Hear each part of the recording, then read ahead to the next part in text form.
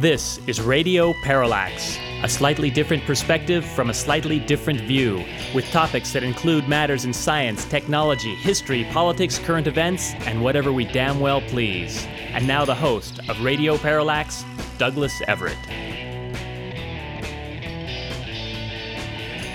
Welcome to the program. We misspoke a bit last week in saying that we would probably bring back Elizabeth Orpina, Aggie Editor-in-Chief, to talk about the results of the election that will determine the future of the Aggie. But in fact, that election is still going on. It only terminates at 8 a.m. tomorrow. We would therefore encourage you, dear listener, if you are a UCD student, to cast your vote. It seems to us that $3 a quarter, with a little extra change, I guess, thrown in, to keep an institution afloat that's been around for 99 years is money well spent. It's actually pocket change well spent. As Elizabeth pointed out on last week's show, a 20% voter turnout is needed for this to be binding. So we urge you to be a part of that 20+%. You might say that this radio station is the other institution that operates out of Lower Freeborn Hall on the UCD campus. We should note in advance that we too are going to be dependent upon your support come fundraiser this April. Of course, that assumes, dear listener, that you will wait until April to make your contribution, which you can do, but in fact, you can do that any time. I know they're revamping the KDVS website right now to make sure that it's easier for you to do that, and I'm not sure how the progress is going on that, but we're going to keep hitting you up in the weeks and months to come because, well, we do really need your support. For the past couple years, we've fallen a bit short in our annual pledge drive, and that is catching up with us. Like a lot of institutions that do not rely upon commercial support, we have to go to you directly. Of course, the advantage of not having commercial support is we don't have commercial control over our content, which we're pretty sure you do appreciate. And speaking of content, I want to say a few kind words about our colleague here at KDVS, Gil Medavoy. Technically, Gil and his program, Crossing Continents, is a music show, but he frequently, I think on a weekly basis, offers his insights on what is going on politically in the Middle East. And in catching his program 2 weeks ago, I got to say, I was just knocked out by what Gil had to say. He was presenting the various facts in the matter and applying some logic to it that made for absolutely riveting listening. Year after year, Gil Medavoy is setting a standard that the rest of us involved in public affairs programming here at UC Davis and KDVS should be envious of.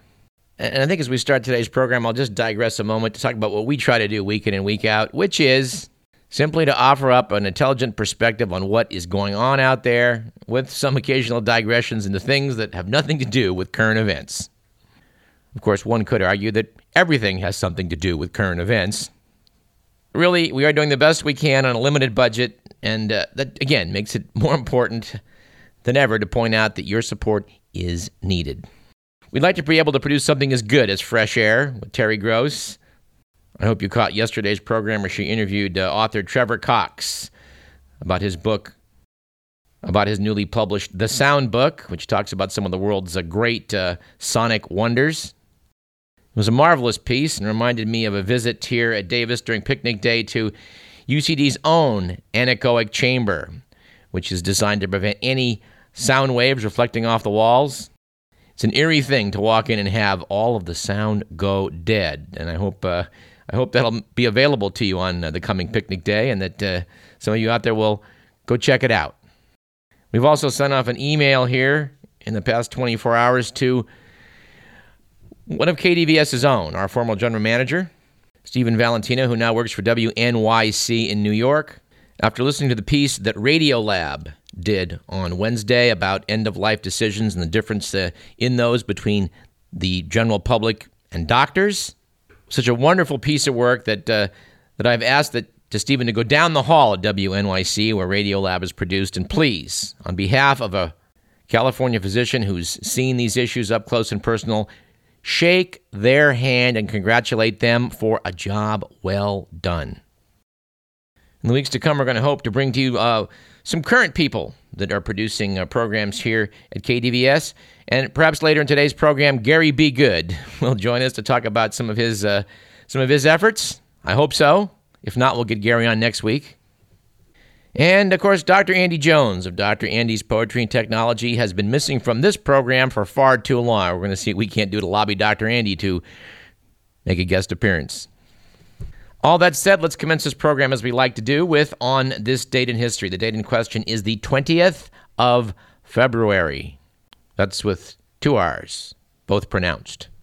It was on February 20th in 1422 that Pope Martin V issued a bull, which is the Vatican's word for proclamation, that reminded the faithful that Christianity was in fact derived from Judaism, and it warned church officials to refrain from inciting the public against Jews. And while it does seem hard to imagine that the Catholic Church had to be reminded that its origins lie in Judaism, what I find most remarkable about this papal bull was that it was withdrawn the following year. All right, red letter day for manufacturing on February 20th in 1872.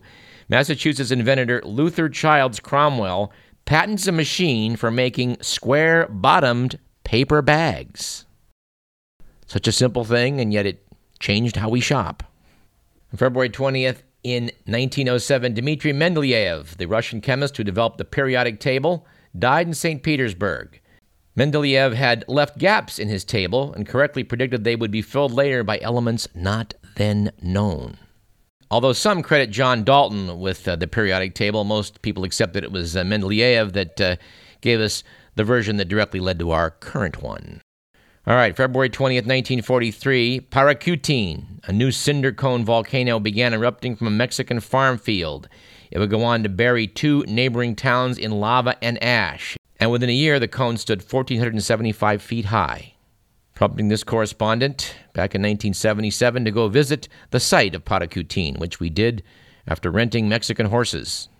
That's a story that might be told some other day, especially since Mr. Mellon is expressing great doubt of the story as I tell it. Yes, a volcano really did rise up out of a field. All right, it's not often that I spot an item that causes me to go, really? That happened? But in fact, on February 20th in 1976, the Southeast Asian Treaty Organization, also known as SEATO, one of the anchors of the American Cold War and believed to be a primary player in the Vietnam War, quietly disbanded. I guess that's why we haven't heard much about it for the past 38-odd years. Yeah, as I recall, SEATO was kind of a tool of American interests to pretend that if we didn't go to war in Vietnam, all the rest of Southeast Asia would fall like dominoes. Oh, and here's one final one we shouldn't pass over. On February 20th, back in 1853, while lying on a forest floor in Chile, the young Charles Darwin felt an earthquake, and he learned that it destroyed the city of Concepcion. Days later, as he walked through the city's ruins, he noticed that the local mussel beds were now lying above high tide. Darwin rightly took that observation as evidence that the continent was thrusting itself up a few feet at a time.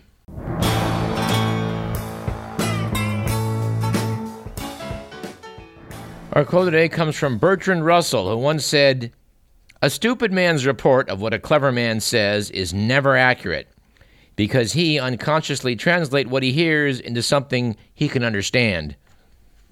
This may partly explain Bill O'Reilly's critique of his interview with President Obama, which he is now hailing as one of the great moments in the history of journalism. It should be noted that O'Reilly did 40% of the talking. Speaking of dumb, our quip of the day comes from Nicholas Murray Butler, who said, "He was born stupid and greatly increased his birthright."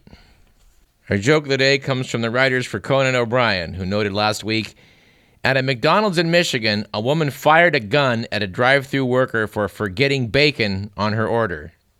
Noted Conan, in the woman's defense, the worker did forget her bacon. Our anecdote of the day comes from the Uncle John's Book of the Dumb, which noted that in Zimbabwe, a nation which we've sadly reported on many occasions on this show, back in November of 2002, a deal with Libya for gas went south. And short of gasoline, rationing along lines at the gas pump were the order of the day. But in the rationing rules, there was a loophole that was, according to the Book of the Dumb, just crying out for immoral exploitation, which was that you can jump on the front of a gas line if your car was transporting a dead body to a funeral. You can just imagine where this is going. Sure enough, his Zimbabwean mortician and his assistant got a bright idea. For a fee, they'd give their gas-needing clients burial orders that made their cars hearses, and they'd also throw in a dead body in a coffin.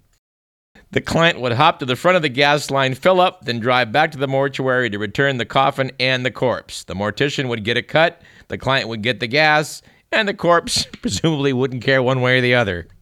Noted the Book of the Dumb, it worked for a while, but wouldn't you know it, eventually the government had to come in and spoil the fun. The mortician and his assistant were both arrested and charged with violating dead bodies.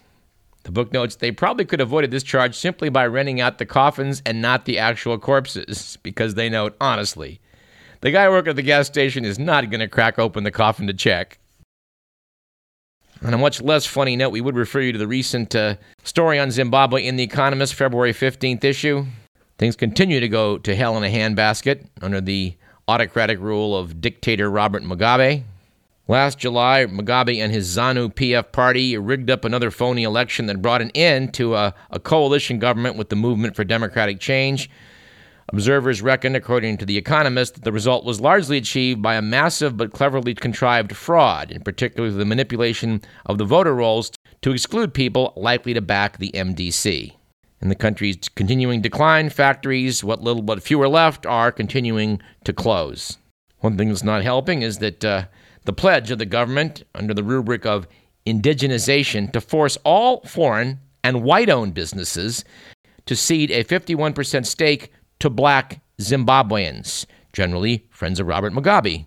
This bit of astounding racism is not causing the world to criticize the regime, which this correspondent finds pretty depressing.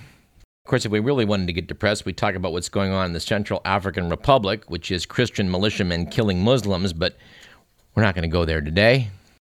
Let's instead do our stats of the day. Actually, 3 stats of the day. The first being that 76% of American Catholics say that abortion should be allowed in some or all cases. 79% support the use of contraception, and only 36% agree with the church's ban on female priests. That's according to Univision. Stat number 2 is that according to the New York Times, more than half the prisoners in the United States have a mental health problem, including schizophrenia and bipolar disorder, according to our Justice Department. This country now houses 3 times the number of mentally ill patients in jails as it does in mental hospitals. And stat number 3, it's a sad one. More than 1,000 Iraqis were killed in car bombings, suicide bombings, and other terrorist attacks in January of this year. This included 795 civilians and 96 policemen. It was the deadliest month in Iraq in nearly 6 years. That's according to thewashingtonpost.com. And speaking of incarcerated nuts, as we were a moment ago, apparently in Norway, convicted mass killer Anders Behring Breivik has threatened to go on a hunger strike unless he gets access to better video games, a sofa, and a larger gym. In a letter to the AP and other media, Breivik wrote that the hunger strike would continue until his demands are met or he dies. Breivik is serving a 21-year prison sentence for killing 77 people, which does strike some people as a bit lenient. Works out to something like 100 days per murder. Of course, the Norwegians are saying that his sentence can be extended for as long as he's considered dangerous. Legal scholars say that likely means he'll be locked up for life. Well, we certainly hope so. In fact, let's take a moment to digress from a couple other legal travesties. Last week, a federal judge dismissed a civil lawsuit brought on behalf of a patient who was bused to Sacramento from a Nevada State psychiatric hospital. Evidently, Rawson Neal Psychiatric Hospital in Las Vegas discharged James Flavy Coy Brown via Greyhound bus last February to Sacramento, where he had no connections and no arrangements for treatment or housing waiting for him. Brown's story did lead to a series of investigative reports in the Sacramento Bee that found that the Las Vegas hospital had shipped about 1,500 psychiatric patients to states across the nation over a 5-year period. This comes as no surprise to anybody in the medical field, such as yours truly. This is very common practice. And for once, we find ourselves on the same side as Sacramento attorney Mark Marin, who was joined by the ACLU of Nevada in filing a lawsuit seeking class action status against Nevada on behalf of Brown and hundreds of other patients bussed out of state by the hospital. They contended the practice was a form of patient dumping. Gee, do you think? And violated their civil rights. In dismissing the lawsuit, and you just got to love this, U.S. District Court Judge James C. Mahan, whose district spans the state of Nevada, ruled that state officials didn't compel Brown to get on a bus to Sacramento. Instead, he wrote, Nevada merely gave him the means to leave, a bus ticket. Mahan wrote in an 11-page decision, the coercive power of the state was not imposed on Brown. There was no direct command from an individual bearing state coercive authority, nor threat of punishment if Brown did not travel to Sacramento. Mahan added, Nevada has a right to institute a busing policy that best allocates scarce financial resources. Mr. Miller, we're going to have to reactivate our Jackass of the Week award, I think. By God, U.S. District Court Judge James C. Mahan, you are Radio Parallax's Jackass of the Week.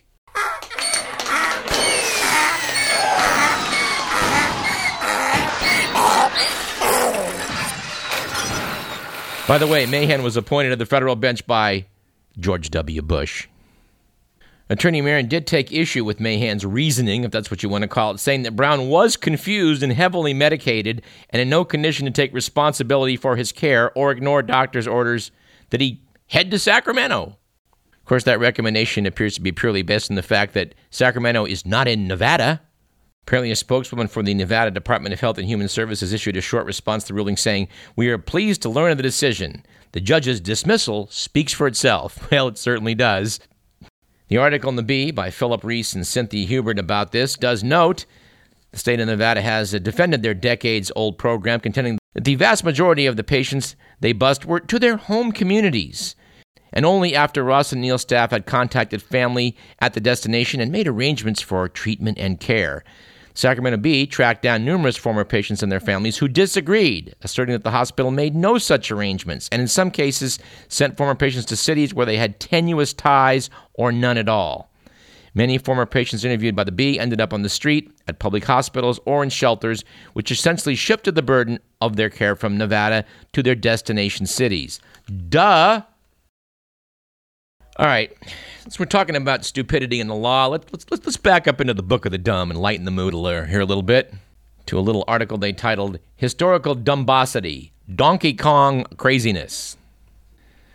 The article takes you back to 1983, at which time a tiny company called Nintendo of America released an arcade game called Donkey Kong that took the country by storm.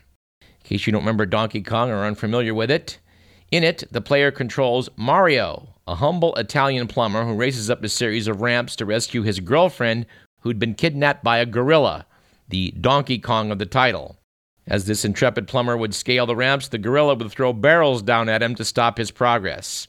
It's said that Donkey Kong creator Shigeru Miyamoto based the game on the classic Beauty and the Beast story, although it was noted that few, if any, versions of that story up to that point did feature gorillas, Italian plumbers, or barrels hurled down ramps. But at any rate, the game was a huge smash and earned Nintendo of America $100 million in its first year. Things were looking awfully good for Nintendo until entertainment giant MCA, owner of Universal Studios, decided to sue. Why? Universal Studios made the classic 1933 movie King Kong. MCA decided that the name Donkey Kong infringed on its copyright for King Kong. That being the case, MCA felt that Nintendo owed it a little something. Let's just say all the profits made from the game and its various licensing. Oh, and MCA also wanted Nintendo to destroy all existing copies of Donkey Kong in the inventory just to make sure. Nintendo was taken aback and with no wish to turn over all of its booty started researching all it could find about MCA, Universal Studios, and King Kong. And wouldn't you know it, Nintendo found out something very interesting, namely that MCA didn't own the rights to King Kong. The rights had lapsed at some point in the past. And not only did MCA and Universal know that, but in a previous unrelated lawsuit, they pointed out that King Kong was in the public domain. Armed with this knowledge, Nintendo told MCA to go to hell. MCA, enraged like a gorilla hurling barrels, sued anyway. But, like the creature it tried to litigate out of existence, MCA would fall hard at the end. The courts ruled in favor of Nintendo, and MCA was required to pay Nintendo $1.8 million in damages. Yeah, we like how that story turned out quite a bit better. Although this question of patient dumping and busing around the country is bound to continue in the courts, and we will continue to follow it. And wouldn't you know it, our old pal Will Durst has a thing to say about the interface between stupidity and the law.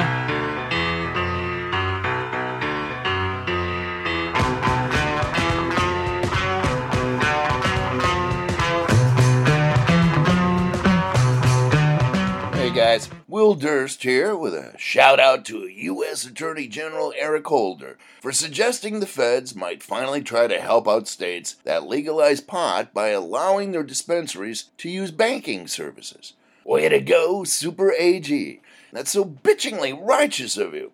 See, right now, everybody dealing with pot is forced to use cash in all their financial dealings to buy inventory, pay employees, stock up on munchies, tip the pizza dude, everything. And that kind of accumulation of dead presidents tends to attract the sort of company you normally associate with wearing orange jumpsuits, sporting ankle shackles, watching Vin Diesel movies. But the times, they are a-changin'. Even President Obama admitted that marijuana is no more dangerous than alcohol. And think of how many steps you have to go through to make liquor, or beer, or wine. It's not like you can walk into your backyard and pick a daiquiri off the cocktail tree. Pot grows right out of the ground. They don't call it weed for nothing. You pick it, dry it, and smoke it. Boom, that's it. Getting politicians to stop lumping all drugs together would be a major victory. But even a fifth grader can tell you that heroin is to pot like an Uzi is to a banana. Heroin kills. Pot giggles. Let's say you do run into a crazed pothead. What's the worst thing that's going to happen? You might get fleas. That's about it. All right, there's Twinkie cream on your shirt. Wipe it off. Can't get the song Stairway to Heaven out of your head. Deal with it. It's not just a coincidence that this year's Super Bowl was played between the two teams from Washington and Colorado, the states that legalize pot. And to this day, I'm still totally surprised they didn't start the game at 4:20. For Radio Parallax, I'm Will Durst.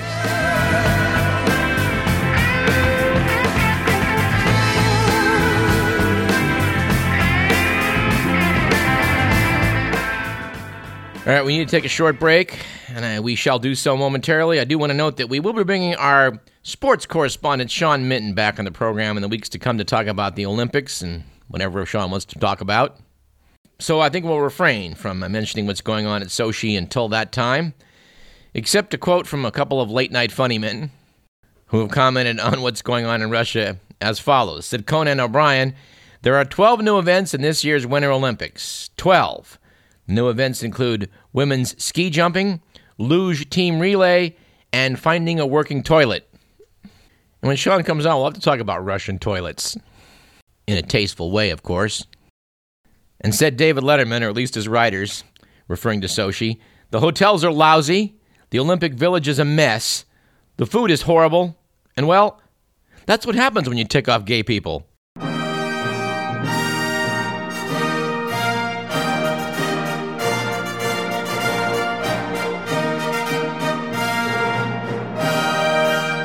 And on that note, let's take a short break. I'm Douglas Everett. You're listening to Radio Parallax.